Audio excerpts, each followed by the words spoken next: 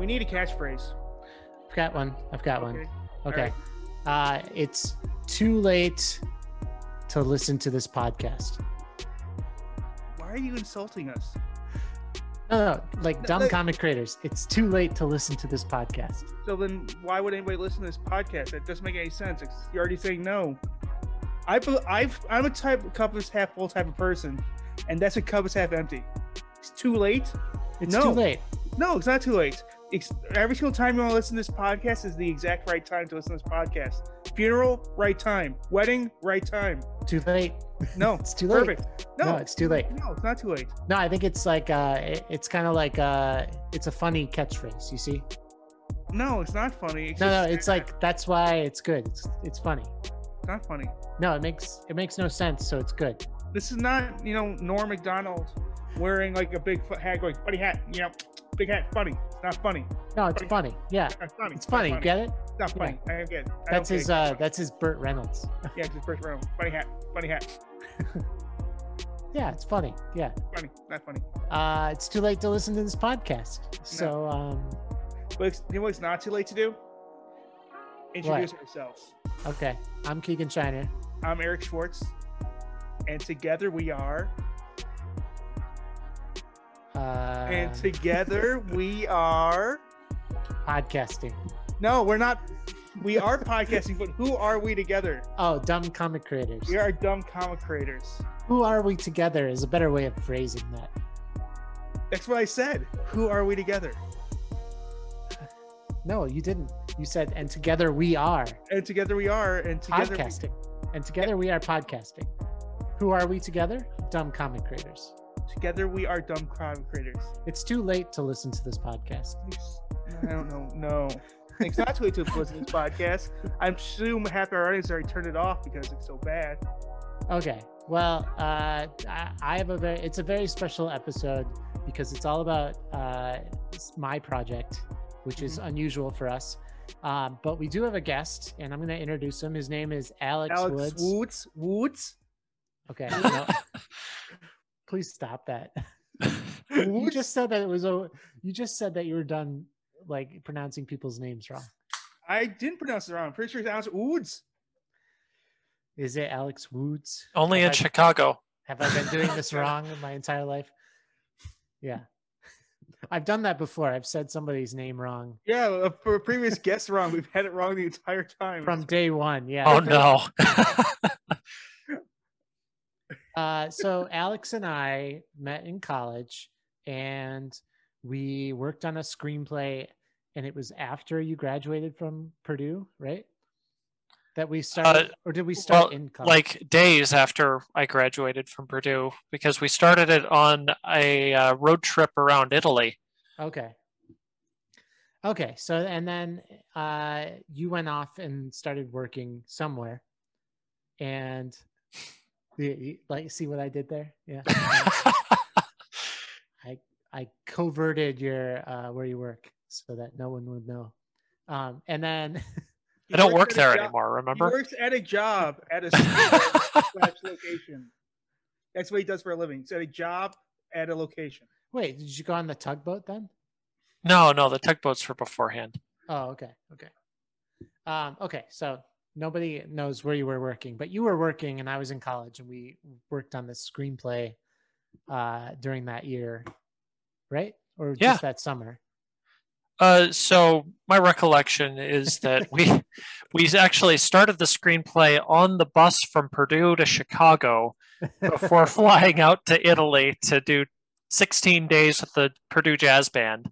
Yeah. And then, after we got back, we continued working on it for probably, I think we did the first draft probably within a year of that first attempt. And then we got involved that next summer, I think, in a screenwriting contest and pumped out the second and third drafts in record time.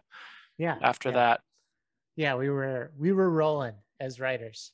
Yeah, because at that point, I think that's when you moved out to LA. Yeah. So I moved to LA to work in production, and I worked at a media company, and I was like shopping our screenplay around like the way that they tell you not to shop a screenplay, right? Like I was sending query letters unsolicited. I was like trying to talk to producers about my screenplay just randomly, and I think we entered one contest, but I don't know. I don't remember. Yeah, I think it was just that one random guy's contest, Yeah, and and that was about it. but I I think think I even sent drafts. I sent like the actual physical manuscript to several like MGM yeah, and, yeah, I remember you saying and that. Sony and stuff, which you're not supposed to do again. Like, just not, don't do that. And Why not? I say go for it. Shoot for the stars because you land on the moon. yeah, thanks, Eric. And all then, that cheese on the moon. Yeah. And on top of that, this wasn't like the time where animation was like king. This was like 2009, where like Hotel Transylvania was the only competition to Pixar, and like every other computer generated animation looked like terrible bricks moving through air. You know, it was like, it was not the this was not a time to be asking for multi-million-dollar budgets, or you know, like what else do we have in this comic? Like metahumans and dogmen, which are like half dog, half man. Mm-hmm. Yeah, if I recall, you actually got a few folks to actually read the script, and mostly they said, "Oh, that seems like a cool idea, but we don't have the money to do it." Who would ever who could possibly afford this, right? Whereas like today, maybe you could get some company to do it because they just need content, right? Yeah, they're like, yeah, we'll get some Ukrainian animation company to do this, and Superheroes are big now. yeah, and it'll be on like Paramount's like sister company, deep in the web. It'll be streaming somewhere. Right. Like wherever Loudermilk used to be, that's where it would have been at this point. I don't even, apparently HBO had like a separate HBO type of place where this series Loudermilk, have you heard of that? I've never heard of that. Well, now it's on Amazon Prime. Everyone should check out Loudermilk. It's really good. It has Ron Livingston in it.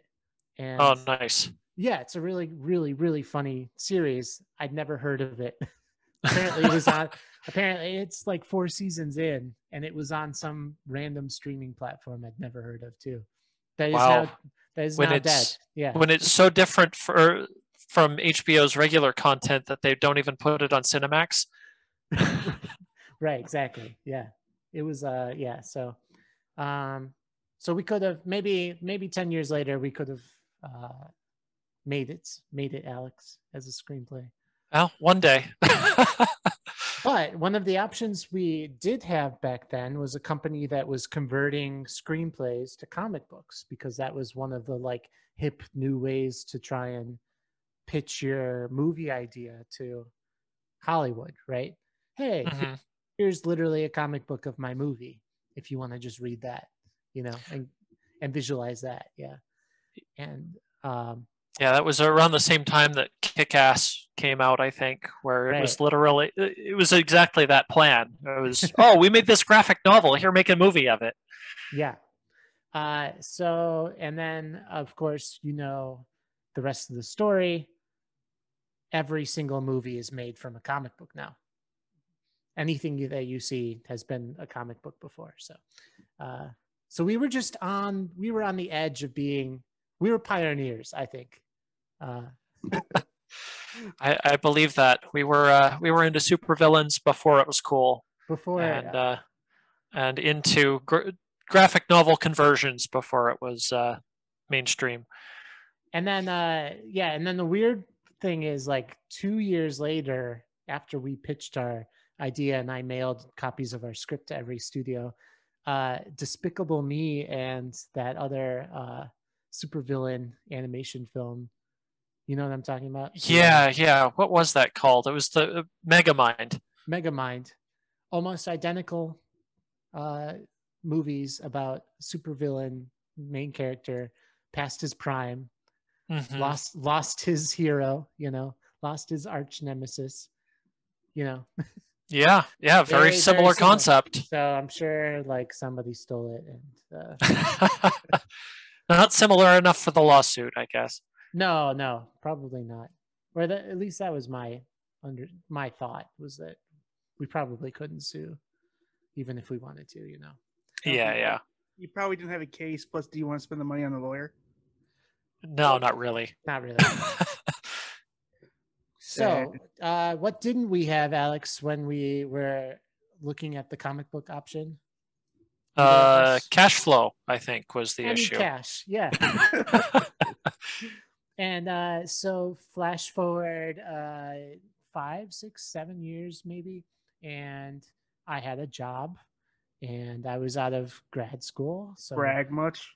yeah, and I was like, I could probably make this a comic book now. So I actually did the conversion of the script myself, and started a podcast and found an artist, and and that's kind of where this and then I told you about it, right? And it was like I started Right, I kind yeah, of yeah. got the ball rolling, and I was like, oh yeah, I should probably tell Alex I'm doing this. And what was your reaction when I told you I was making this a comic book? I'm pretty sure it was that's a great idea. Don't let me slow you down. Okay, and that's a great partner, FYI. Great creative partner, somebody who's just like, go for it and see what happens. Yeah. So the script, it was The Nefarious Mr. Green. The comic book is The Nefarious Mr. Green. The title hasn't changed. And but did the script change, Alex? Talk about what you have read so far. Yeah, so I went through the comic as you had it, and I actually went back to some of our oldest drafts of the whole thing. So the oldest one I had was dated to like June 15th, 2008 or something like that. God. So I think it was it must literally have been a couple of weeks after you got back from Italy. Oh, yeah. You had taken the notebook that we were writing this script down on by hand in and converted it. And I was actually shocked that the plot and the lines and everything were almost word for word what went into the graphic novel. Oh, really? And then I was very surprised because I thought we'd changed it actually more than that over time. Yeah. But we sort of did, but that's another story. But then the section where then you have Mr. Green playing a prank on Dax Shepard for having bid up the Actium the Hero portrait. That whole thing was sort of a similar idea in the original, but it was a whole Ashton Kutcher prank instead. So weirdly, I thought that Ashton Kutcher was too old and was like, and as of the writing of this comic book, he was married to Demi Moore. Demi Moore, yeah. But like, is he not? during the production of this comic, I think they divorced and he married Mila Kunis and had 2 kids. I don't know if that timeline is correct, but like now he would work again, right? Because he has 2 small kids again. Yeah, he's been in the news again. Yeah. So we could totally change it back to Ashton Kutcher, but Dax Shepard, famous podcaster right now, and has 2 kids, or a couple kids, and not that that's important to listeners because we're not explaining this at all.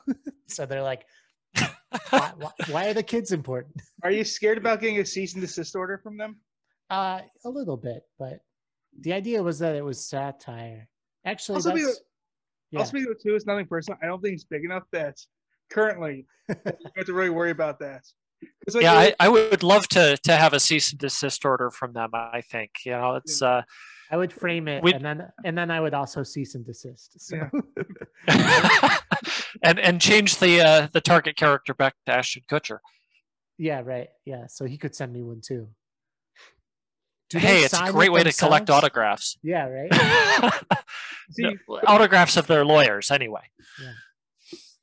just go down the list of like speed A-list actors. But that's a good point. All right, so the comic is about a supervillain, and he's his main arch nemesis he killed, right?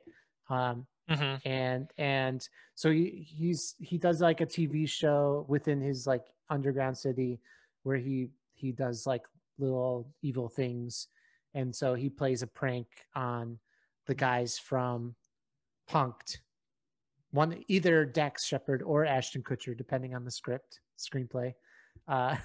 In this comic, it's Dax Shepard, who was in Punk'd. That was the whole point. He was also in Punk'd, and that's how he was kind of like known, rose to fame, was through Punk'd. Sure. Yeah. So I thought, oh, brilliant. It all works, and he's really big right now. Although he's not big right now because he relapsed.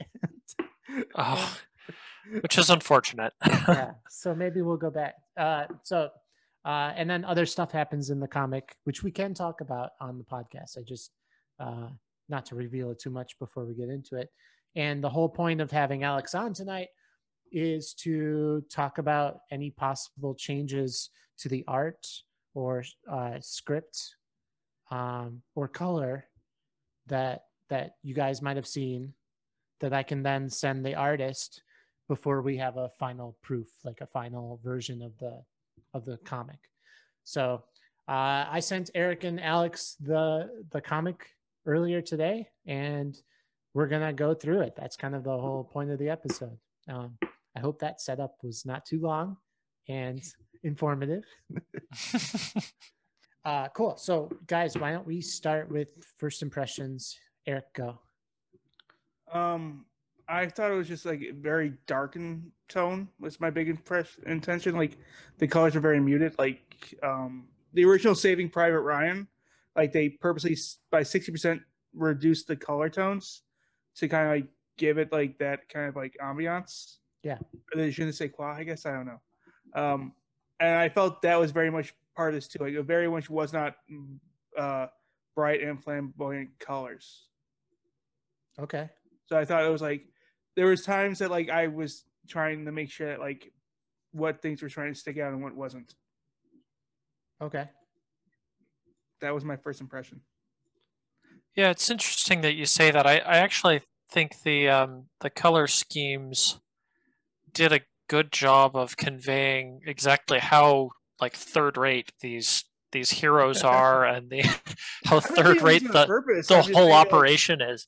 No, I'm not trying to defend or anything the art style. It's just in the sense that it is flat colors in a lot of ways, and then in a few instances he actually goes to very bright colors, almost to I think emphasize how ridiculous some of the things are. For instance, well, I guess if we're going frame by frame, I won't jump ahead too far. Well, I don't think we have to go frame by frame. Or I don't know the best way to do this, but like so the first couple pages is very dark because it's nighttime and they're just sneaking in, and then if you jump ahead to like the 5th page when they're like in the jungle, that's when it becomes less muted, less and more brightly colored. Okay. Yeah, Eric. Yeah. Okay. So what else, Alex? First impressions of actually reading the comic as the writer? I'm trying to. There were only a couple of specific things that popped out at me, but I enjoyed how the artist was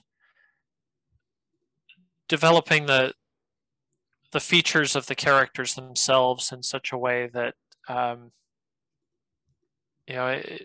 it sort of emphasized what their internal demeanor was. You see the sort of the middle-aged fatigue Yeah. that Mr. Green has. You see the sort of the shitty background that the heroes have had before they appear on screen in this comic. That sort of thing.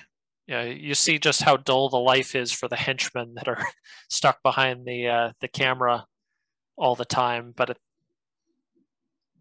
the joy that they also get, really setting up all these hurdles for the heroes to overcome. Yeah. Yeah. Yeah. Cool. So let's talk really fast about just like the character. Like does the character look like he looked in your head? So Mr. Green sort of has a almost a Bill Murray look to him, and I really like that. I think Bill Murray was probably one of the inspirations in my head as to that character. Yeah, he's kind of got this goofy side, right? And yeah. Like he without doesn't the bite of like a Dan Aykroyd. Just gonna go full Ghostbusters on this one. Yeah, without the edge, without the edge of Aykroyd or the nerddom of a Ramis, but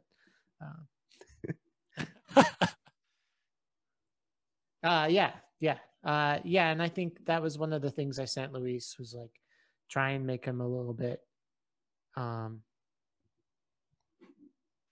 Billish, Murray-esque. And so it's not like a direct copy, but he's got some of the features and he's got some chubby cheeks, I do have to say. Yeah, there are some times where I think just this part of his cheeks it's almost distracting. Yeah.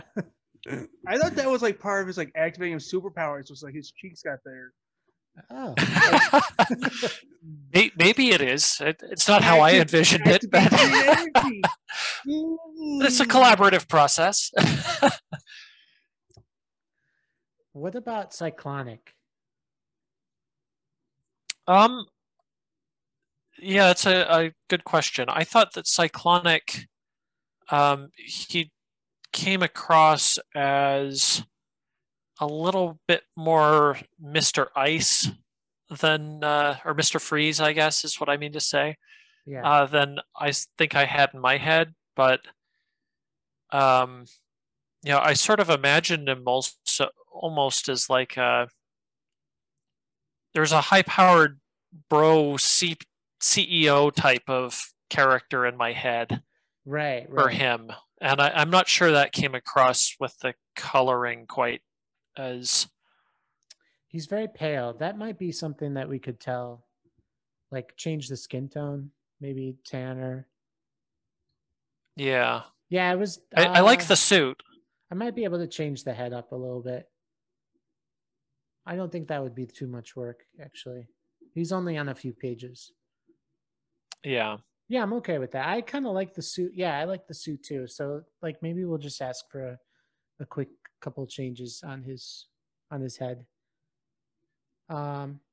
Okay, and then like I'm not going to go into specifics about the other characters. Like Molly and Huffington are the two other main characters that kind of pop up quite often in the rest of the script, in the rest of the books coming up.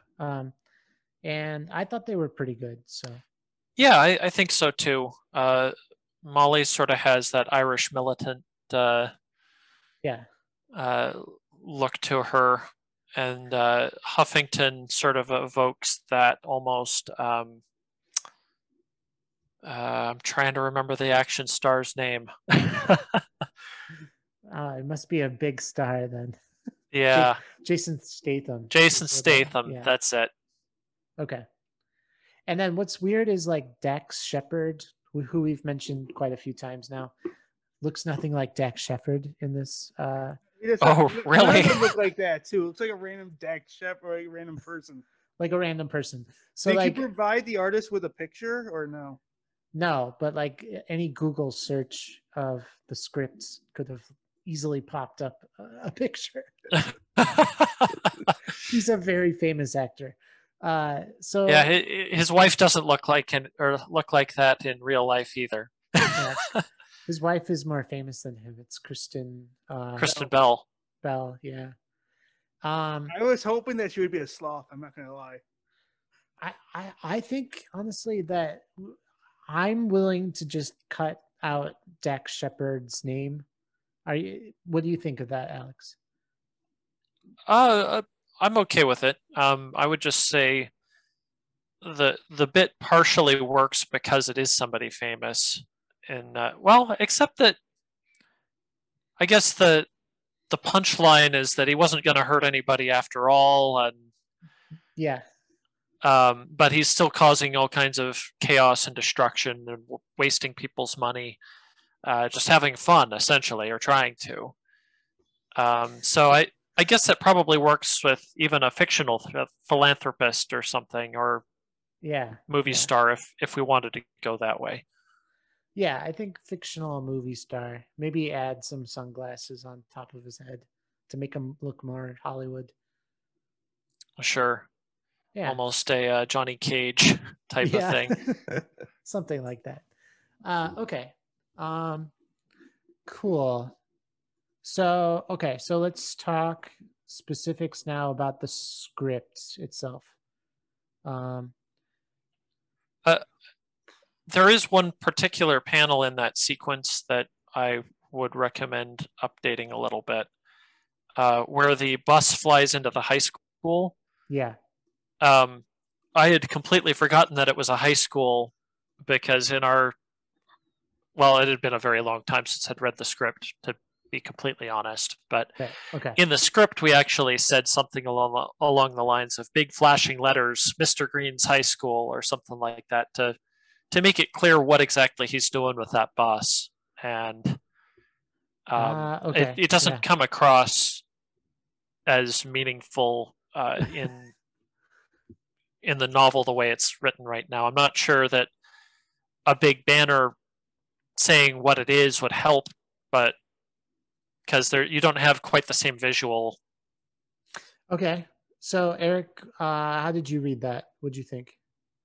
I read it honestly as two separate stories, pretty much. It was like two stories kind of tacked into each other with a small bridge. Because there is like the first story, which could have been its own separate thing, and a second story, which is its own separate thing. Wait, Eric, no, about the bus. What? We're talking about a specific panel. Which panel? Sorry, I was reading the comic again. About the bus thing, Eric, the bus. How did you read that sequence? Like the Magic School Bus part. Let me go back to that really quickly. Sorry. No worries. It's not like we're on a time limit or live on a podcast. I think you're right as far as the two separate stories. I know, because that's what I was like thinking about. I wasn't. Where's this? No, you're absolutely right. In fact, like the comic is so being the first comic book script I wrote way too many panels into my first draft, and then obviously Luis helped me like increase the number of pages for this comic. So like the full version is 37 pages. I'm sure some of our listeners can relate to this problem or understand what happened. So I have no problem with it being 37 pages, but that's almost 2 books, right? If a book is about 20 pages or so, like a few more pages and this could be 2 issues, you know?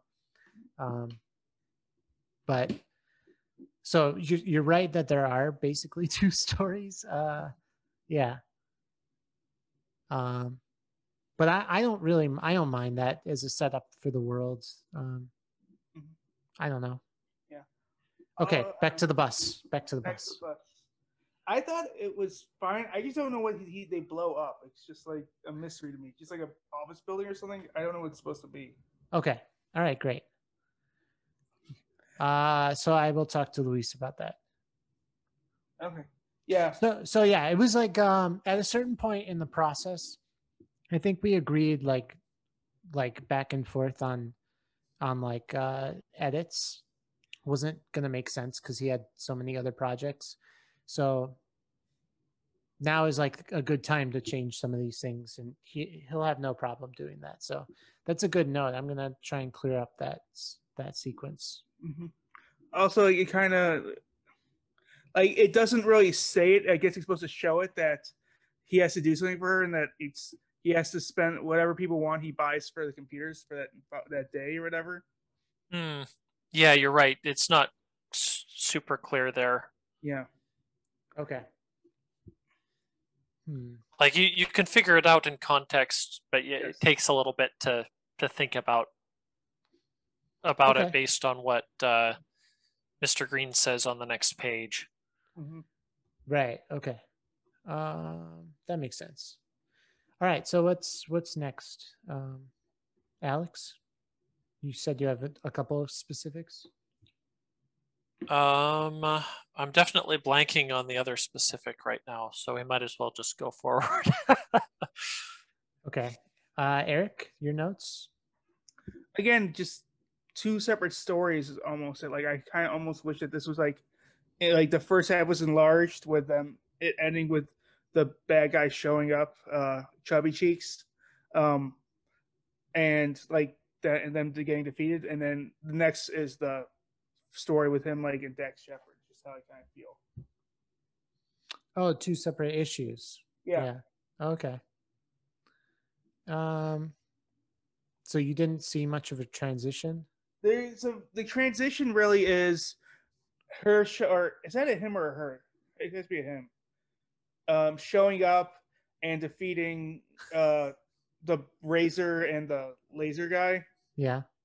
And that's it. It's kind of like abrupt almost. It's kind of like, and here's a 180, you're dead. Right. That was kind of the whole point. Yes. Okay. Yeah, I mean, and I think the way story-wise that it was we intended to do it that way because it sort of hits a little flat, and it's intentional that we did it that way because it demonstrates why Mr. Green is feeling pretty unfulfilled really by the life he has running this corporation right now. Like he's got no challenges to overcome any longer that he's interested in. Right. Yeah. So I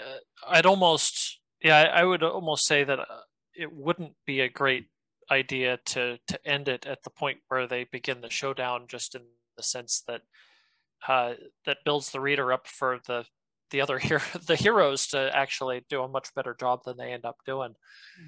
And I mean, you can show that like he's feeling unfulfilled in like different ways though too. I mean, just because again, it's just so I feel like it's rushed almost how much I feel because you spend a lot of time with the Dax Shepard stuff, not everything else. I don't know. The page count there is I don't know what the page count is. What page? I think it's about half and half, Eric. You split up 50-50. Like there's the first half, which is so the showdown begins. So like you get introduced to Mr. Green, page or yeah, it looks like about 4 pages with Dax Shepard. Yeah. Yeah. Yeah, I mean, like the beginning is about 18 pages. The beginning until Maybe the introduction to Mr. Green is 20 pages. 20 pages about for the whole showdown sequence, I'd say. And then so 20, so the rest of the book is 16 pages. That's about even. Yeah, and then the Dax Shepard thing is only like 4 pages, yeah. At most, with the introduction, it's like 10 pages. 1, 2, 3, 4, 5, 5-ish pages. Right. And so, No, yeah, again, that's not the big thing. I just think that, like, I don't know. I just feel like it's just weird to make two comics combined into one. Just how I feel. Sure. I would say that if you were going to cut it off after I would cut it off after he shoots the heroes. Yeah. okay. If you were going to cut it into 2 issues, Yeah, that's where you, I would cut it off too. And then I feel like you just show him being unfulfilled, like, and like just expanding upon that. And because then like the Dax Shepard thing doesn't feel like it takes up so much of the comic. Okay. Okay. So anything else with the script? Those are 2 good notes. Maybe this will be 2 issues. I thought the script overall was good, though. I thought it was like an interesting concept, and I do like the idea that Mr. Green's going from rags to riches, and we have a good you create a world, and I want to know where he's going from that. Okay. Because you did create because like the first issue is creating the world, and the second issue is creating the main, or like again one issue, but and the second issue is creating the main character. Yeah.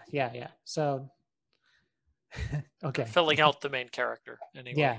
Yeah. Well, it's filling out the main character, creating the main character. I don't think like the entire issue is just the artist drawing the character. Like page 1, here's me drawing this guy. Page 2, here's me drawing the body. Okay. So was there anything with the art, Alex, that you saw that you might want to change? Beyond what we've already talked about, yeah, the cheeks do feel aggressive. Yes, they do feel very aggressive. I think that's sort of his style, though. Like, yeah, like I wouldn't want to. I think they're very expressive. To be Yeah. fair. yeah, and I don't think it's something that needs to change. I think yeah, we chose this this artist for a reason, and I mean because you were sending me some of the prints, the test prints of people that Yeah. were trying it first, and we saw this in several different styles, and we liked this style because it sort of evokes the characters a little bit better. Right. It's kind of goofy. Yeah. Which is the because it was a supervillain comic with some dark elements, we wanted it to make sure that our audience knew it was meant to be a light thing, you know, like not like we're just twisted people that like, I don't know, maybe we wanted them to know it was a comedy, right? Mm-hmm. Like you, yeah. Oh, I remember the other specific thing that I Okay. It looks like this is page numbers are hard on this iPad. Yeah. The panel right after the Dogmen, or the page right after the building of Dogmen. Yeah, the building of Dogmen. Okay. Their life cycle. Mr. Green is walking into his office building and passes a mural, which I remember from the script was sort of intended to be a mural of one of his climactic battles against Actium, the hero. Yeah. But it doesn't really come across. Yeah. And there's a couple of characters in there that look like they're part of the KKK, and yeah, I see this. Yeah. So you might just want to change a couple things so it's clear who's fighting. What page is this? I'm so curious now. Page 22, I think, at the bottom, or like near the bottom. Yeah, there's like for our listeners, there's like supposed to be like a relief sculpture, right? Which is like what you'd see on the side of a cathedral with all the different figures. Usually they're bishops on the cathedral, but in this, it's supposed to be like Mr. Green fighting his greatest foe, which was Actium the Defender. And instead, Luis drew what I thought was hilarious, but now that I'm hearing this, maybe not appropriate. Uh, it's like Batman attacking. It does look like Batman. It's like Batman attacking an alligator wearing a Ku Klux Klan hat, and then like there's like some more like I don't know. There's some more heroes behind Batman, and it's just kind of random. So that might be that's kind of just line art. So I'm sure that can be fixed as well. And to be fair to Luis, he hadn't drawn Actium the Defender yet. Oh, okay. Because in the script, that hadn't happened when he drew these panels. So yeah, and we never really described him in the script, right? Just because he's more of a memory as a character than I mean, he shows up like 2 or 3 times in conversation, but you never see him outside of that couple moments in the beginning of the story as a portrait or a mural or a statue or whatnot. Right, exactly. So the way he did draw them was completely different than you or I saw, but I thought was actually like a really fresh take on like this hero with like a lion's head as a hat. Like, I thought it was like a Hercules. Yeah, it's very much a Heracles portrait. Okay, yeah. So I really like that because that was like completely against type. You know, we were really going for like a DC ripoff kind of thing. You know, where this is the Joker who's retired. I mean, like to just boil it down really to no parts. Like all the way down, boiling it all the way down so, to nothing, you know, no atoms left. That's what it is. So like, I don't know. So the fact that they didn't put a guy in spandex, I thought was like a cool choice, you know? Yeah. Yeah. So I don't know. So I could have corrected that when he drew it, but I thought, you know, I was like, actually cool, you know? That's actually pretty cool. I was pretty happy with the more beast mode type look for that character. Yeah. I just was struggling with the mural or the relief. Yeah. So we'll get that cleaned up.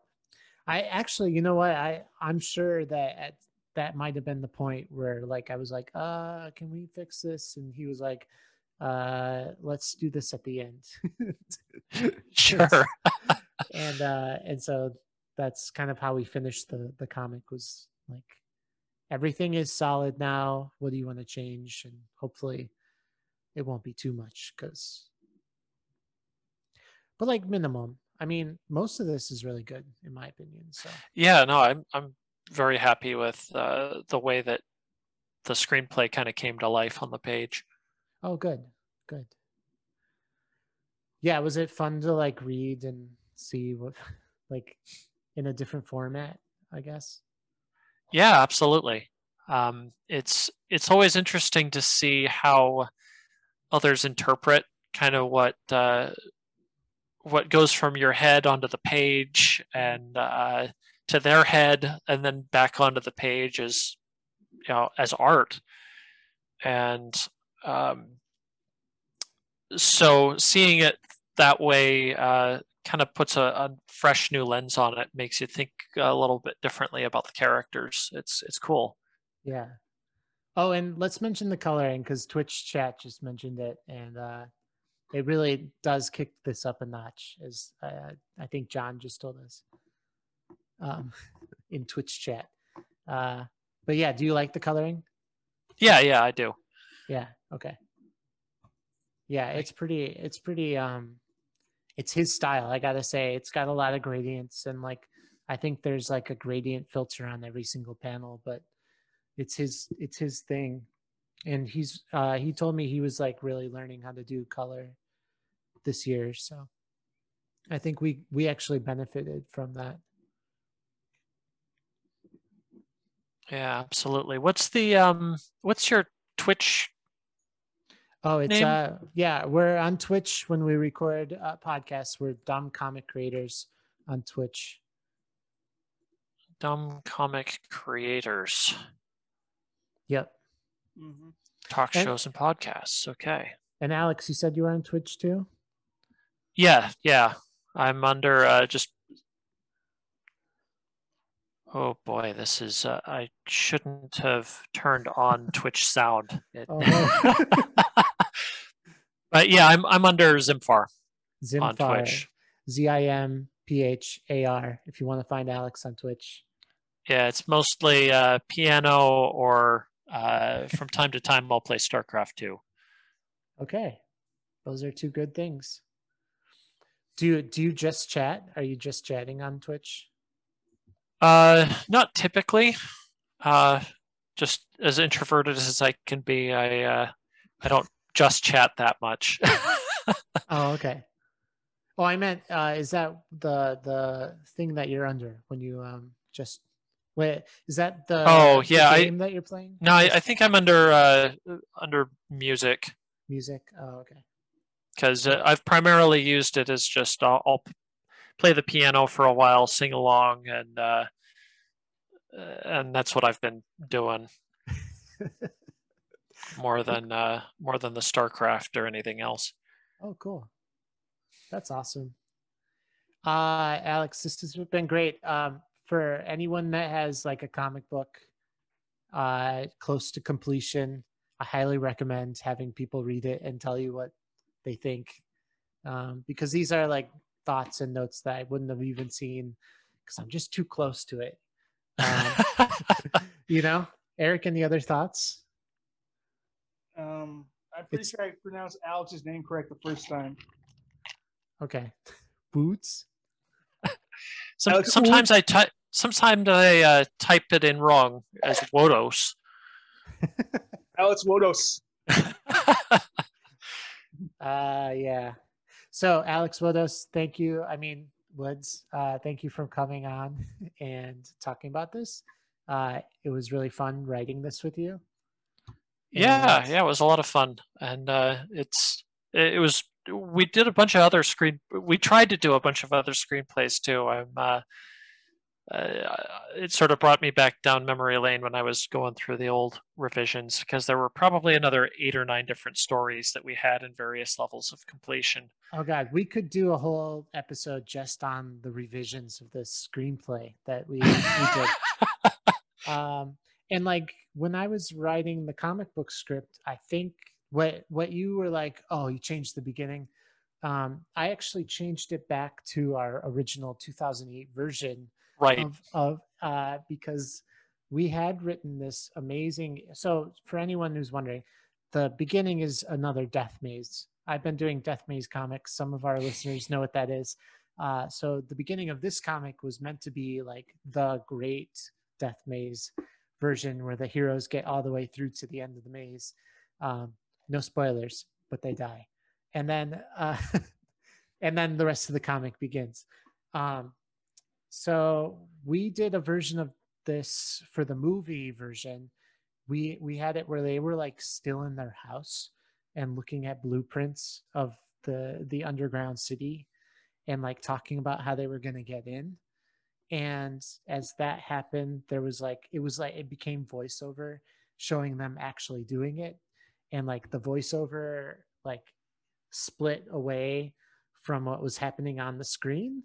So it was like this like dichotomy of like them really failing the mission and like eventually dying, horrifically, and them in their kitchen like and talking about how great it's gonna be and the sequence, and they're like, it's gonna be awesome, and they like high five and to them titles, yeah, ends with them dying, and then it flashes back to their kitchen, and they're like, it'll be awesome. But for the comic book, I actually just thought like that would be hard to like have those narration bubbles like on every single panel, and I'm sure it would have been possible, but it felt weird for a comic book. Yeah, and I think that for a comic book, yeah, the original revision is a lot more colorful. It's a lot more humorous, and yeah, I think different stories for different mediums, right? It's totally like campy too. It's like this 60s version of a supervillain layer, right? Too, Right. where you've got like a jungle room, but it's just like a wall that's painted as a jungle and like a planted tree, like because that's all that Hollywood could afford back then. So um, so yeah. So yeah, Yeah, like the I whole like thing just feels second rate because no one really bothered. It just wasn't worth it for the right. heroes they were getting anymore. And like all the electronics fail because they're old, because they've been there for 50 years and like or just like were never fixed by whoever was supposed to be fixing them. And yeah. So that's kind of like yeah. So our original versions had like more grandiose versions of them breaking in, which were also beyond the capabilities of these two characters. I thought like some of what they were riding in on motorcycles and like blowing up a guard's tower. I was like, they couldn't do that though. That's reasonable. They're the shoplifter Avengers, Alex. They're not rated for taking out a guard tower anyway.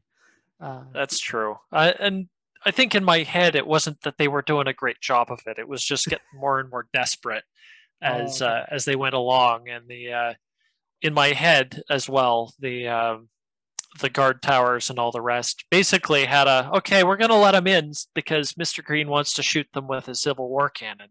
Oh yeah, yeah, that's right. That's right. That was a good ending to that sequence, though. Was the cannon? Yeah. Because how cool is like a Civil War cannon?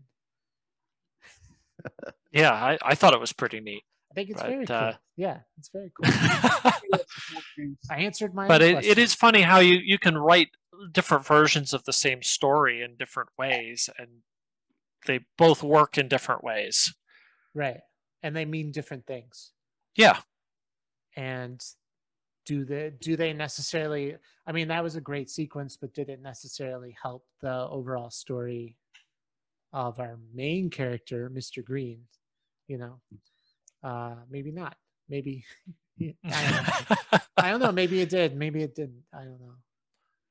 I think what that cut out was like him in his bedroom. So I don't know. Yeah. No, I like the way that that it went back to in the graphic novel, because it does get back more to that malaise. Yeah.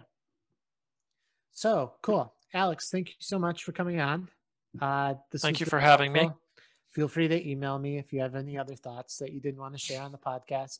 Like, and just know that on the next podcast, I'll tell our listeners if you told me never to publish this comic because it's an embarrassment. I will. I'd love to see it go out. Just spell my name right. Okay. Yeah, I can do that. But cool. Yeah. Good to see you, and thanks for coming on. Thank you for having me. Yeah. Good night. Bye. Thank you to Alex Woods. Thanks, Alex. Thanks again for being a great guest.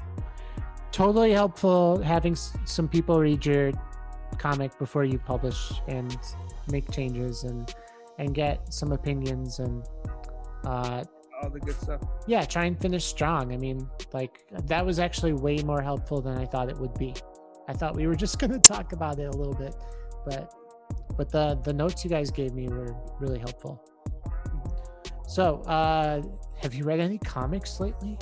I did. I read a really good and fun comic called Crime Killers by Smashtacular. No, you read Crime Killers Smashtacular.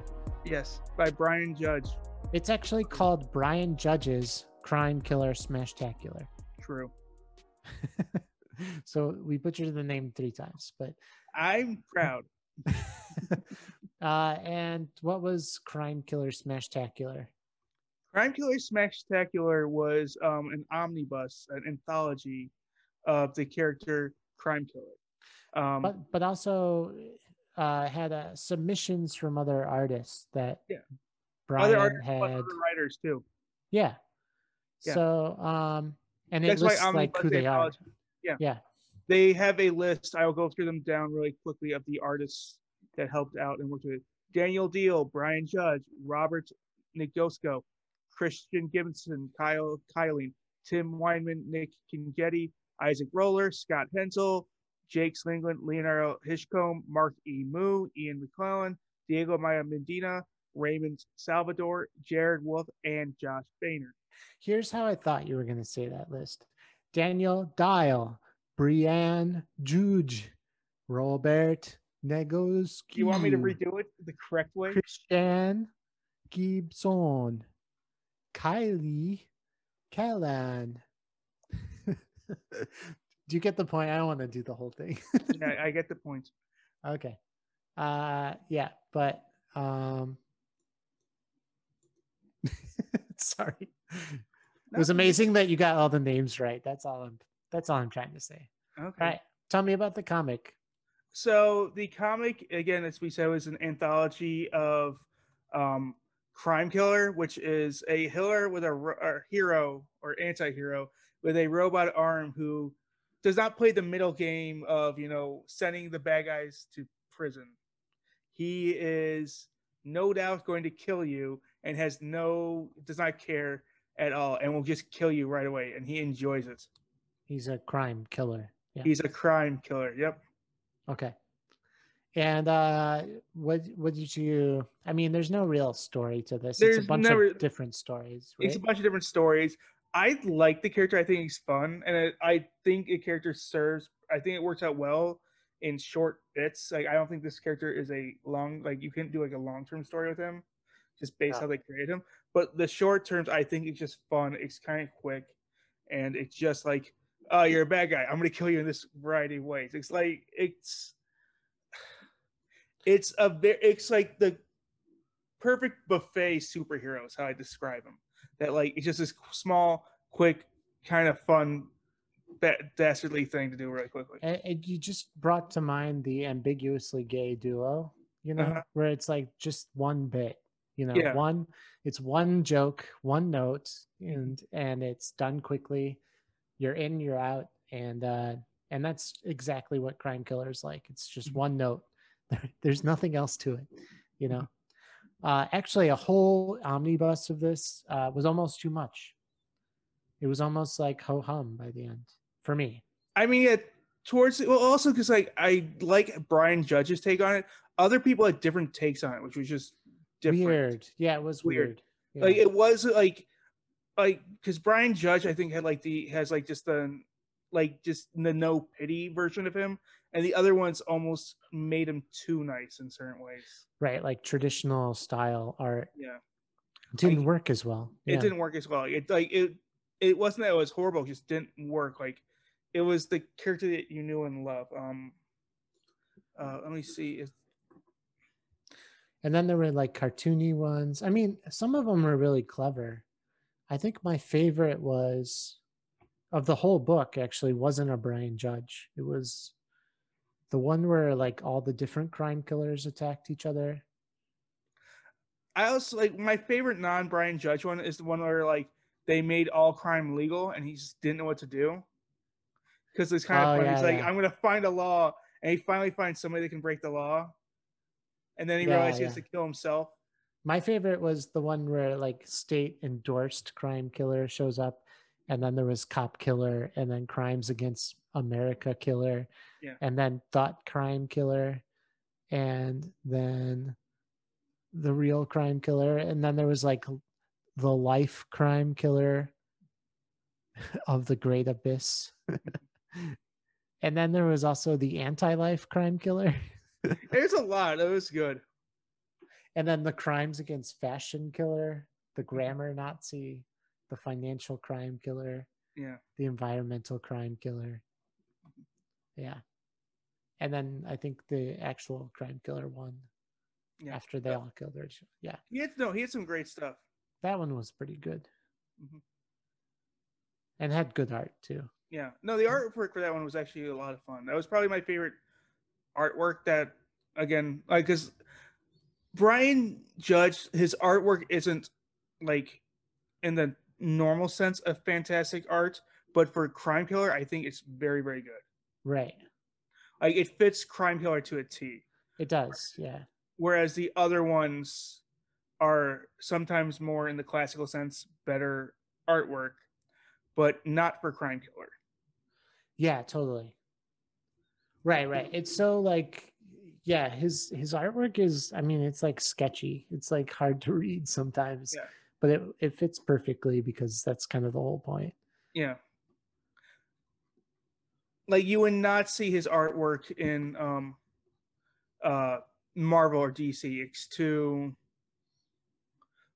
yeah, as you put it, sketchy. Like I could possibly see it in maybe a Spawn every once in a while. Yeah. Yeah, yeah. I see that. Okay, so we talked about the story a little bit, or the various stories. The art, we kind of just touched on the art. Do you have We anything touched else the to art. say about the art? Different styles, different fashions. It kind of again, you kind of hit again. It's an anthology omnibus. You kind of hit everything. Like there's artwork that's in the classical sense very good. The artwork that's in the Crime Killer sense is very good. It's I've always been impressed by the artwork. I think all the artists were really good, to be fair. Like Yeah, I yeah. think I'm not I trying see to that they insult all have any of them. different I think styles, they're but all fantastic artists. yeah, And each have their own kind of distinct way of interpreting it in their own right, which is a really cool idea. yeah. Okay, No so pumpkin heads. That's the only thing I can disagree with. what I really liked was that none of them were in color. Yes. Well, Crime Killer is not a color-based comic, in my opinion. Right, but I bet some of these artists do color. I'm sure some of them do color, but like Crime Killer is a comic that if it was in color, it would be so noir anyways. I'd be like, yeah, don't bother. It's better without it. Yeah. So that kind of covers the color. What about the je ne sais quoi? The Je ne sais quoi is again, it's just kind of like this fun, small, like tidbit thing. Like it's the perfect comic that like if you're like I'm bored, I've got 2 seconds, read one quick issue and go back to doing whatever. It's like the perfect coffee break issue. Where, yeah, it would be like a good coffee table book, actually. Yeah. If you have a coffee table, consider buying this book. Yeah. If you don't have a coffee table, consider buying it too. Yeah, it's like 80 pages. It's worth. Yeah, it's a good read, but again, it's just one of those reads that's just perfect, just to quickly do, quickly undo, stuff like that. Yeah. For me, it was that I liked seeing the different artists' takes on it. I think that was really kind of a really nice addition to this character, and it was fun. I mean, Brian had a lot of work in this book, so when he did transfer over to other artists, you already had a very solid understanding of the character. I still wonder if Brian edited like any of them, or like if Brian's just like whatever you bring me, I'm gonna accept no matter what. I'm pretty sure he just accepted everything. Yeah. I'm sure he did too. I mean, Brian's a good guy in that too. So. Yeah.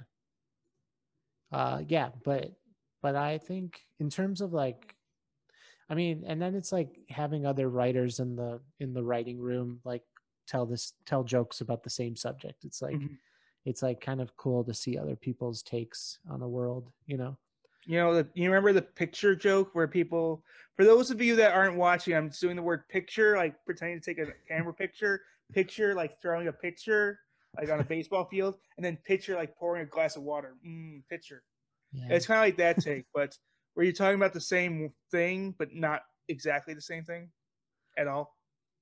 Yeah. That was a horrible example, but I like it. I'm going to stick with it. It was because picture like you're pouring a glass of water. It's a totally separate thing from picture. It doesn't have a T.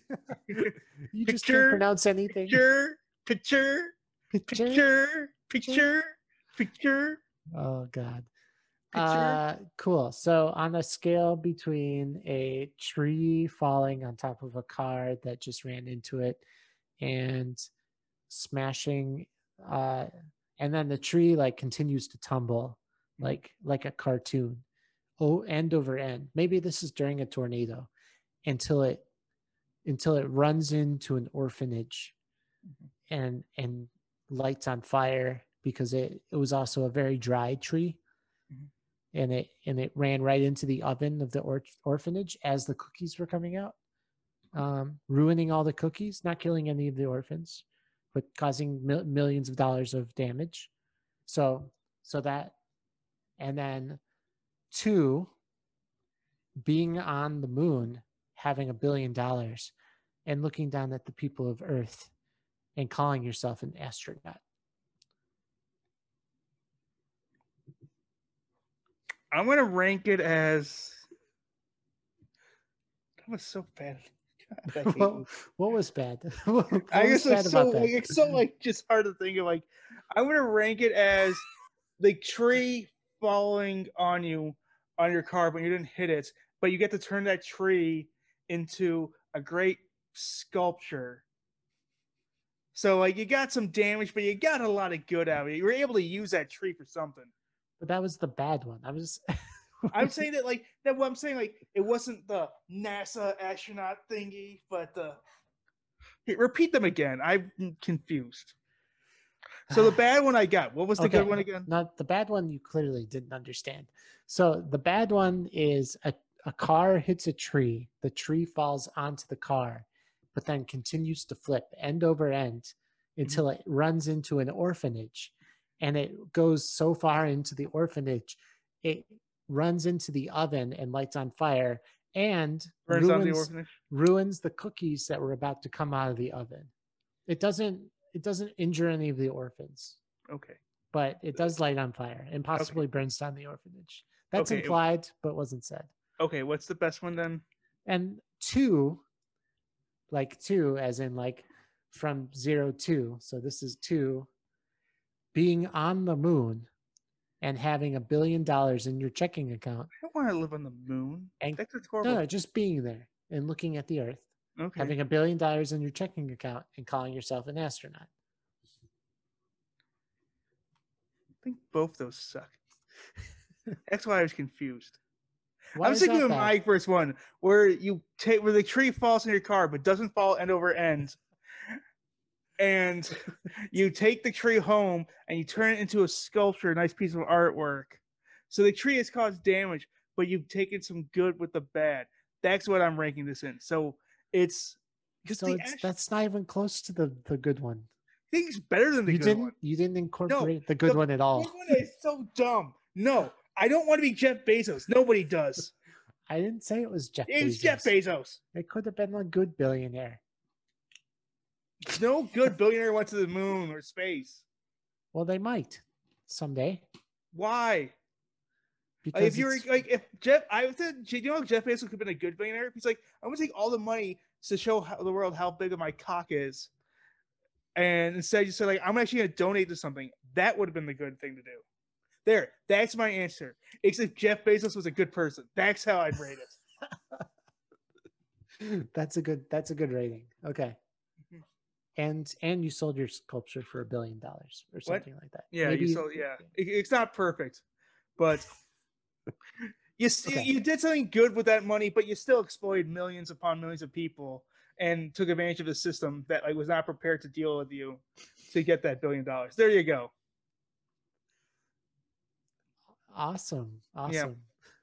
And that car is still damaged. This car is still damaged. Your car is still damaged. Your BMW.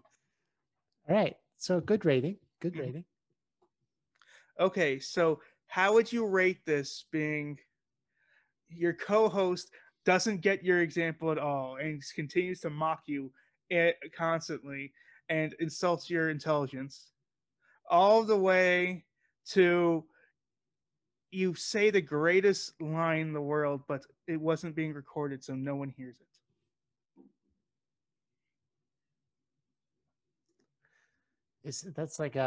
That's definitely sort of like one of those philosophy questions, right? Like, what if you said the most interesting thing in the world, but nobody heard you?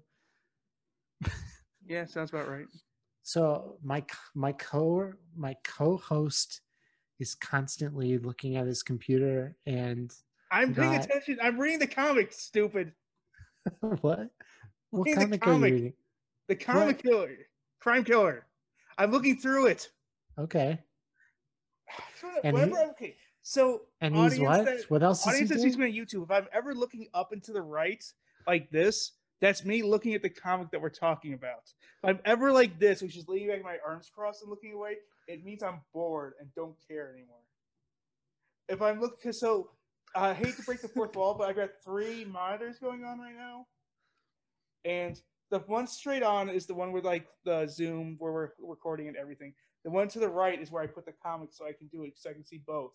So if I'm looking to the right, I'm still listening. I'm just paying attention to everything else. I don't know whether they'll leave this in or cut it out. No, leave it in. Let them know. Let them know the dirty secrets. Let them know how. Honestly, it's so boring and nobody cares. Let them know how the chocolate's made. All right. Good ratings. Good ratings. It's a good book. Go check it out. It's a good book. I really actually do recommend it. It's oneandonlycomics.com. Mhm. His name's Brian Judge. You can find him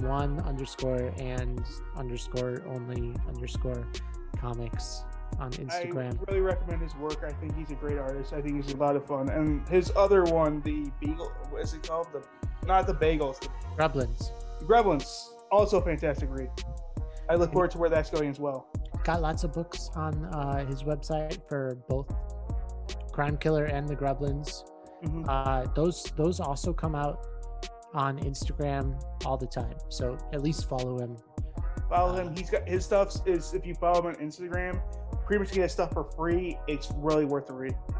Yeah, totally. So, Mhm. but yeah. So thanks for coming on the show, Brian. And, Thank you so much. We look forward to having you back on again. Yeah, we're dumb comic creators. It's too late to listen to this podcast. So if saying it's too late, okay. I tell you what.